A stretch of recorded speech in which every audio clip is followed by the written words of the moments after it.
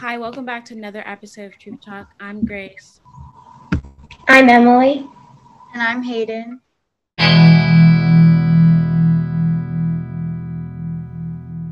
So let's get right into the first question. So, why did we get into feminism? We got into feminism because we thought it was an important topic to spread awareness for gender equality and that everyone should be counted as equal even if society tells them that it should not be.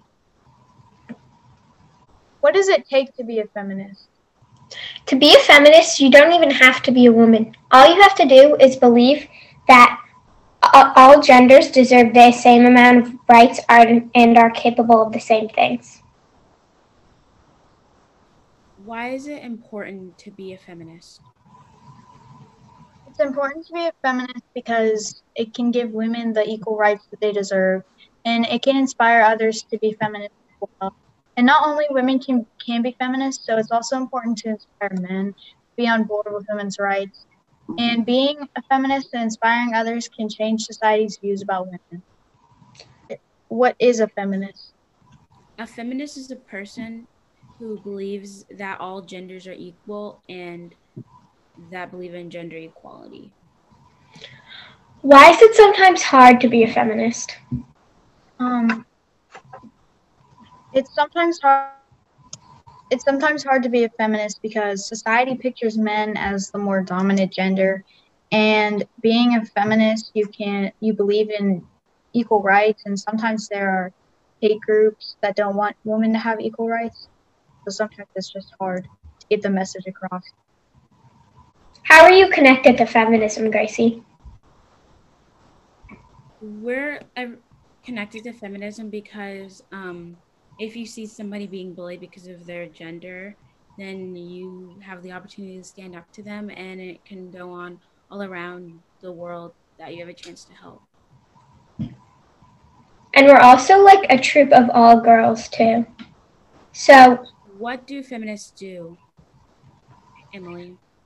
feminists, not every feminist has to go to protests or speak out just to be a feminist, but many feminists attend protester rallies and speak out and make for what they believe in and for feminism and equal rights. Except now we're going to do some facts. The term feminism appeared in the English language in the 1890s, although the struggle against discrimination and sexism is way older. Globally, 1 in 3 women get beaten or raped in their lifetime. The first woman to be awarded the Nobel Peace Prize was Jane Addams in 1860 to 1935. She was also considered to be the founder of the social work profession in the United States.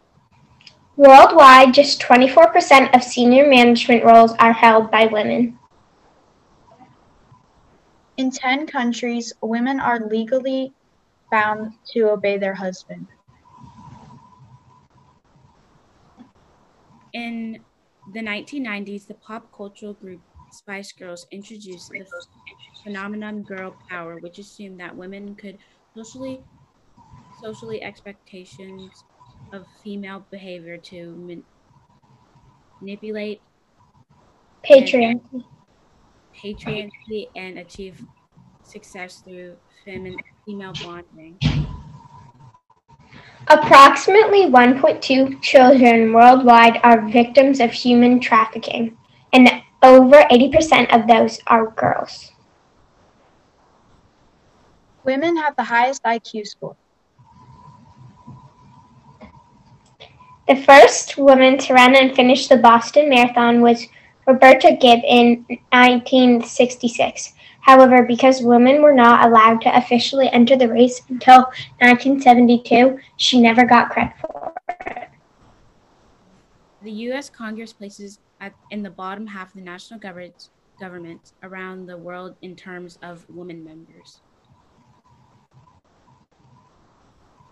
Women in America are twice as likely to retire in poverty as men are. The world's first novel, The Tale of the Genii, was published by a woman, Marszewski Shabugo. in the 11th century? Women are more likely to get a high school diploma than men. In addition, over 60% of college degrees in the United States are awarded to women.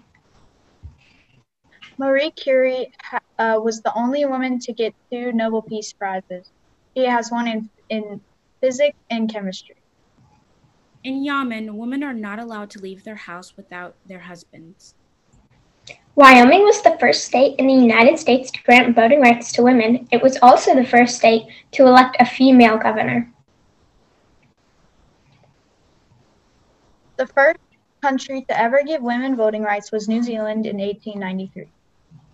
Women are responsible for 2/3 of the global working hours, but they can only earn 1/10 of the global income. So that concludes this episode of True Talk. Thank you guys for watching. Bye.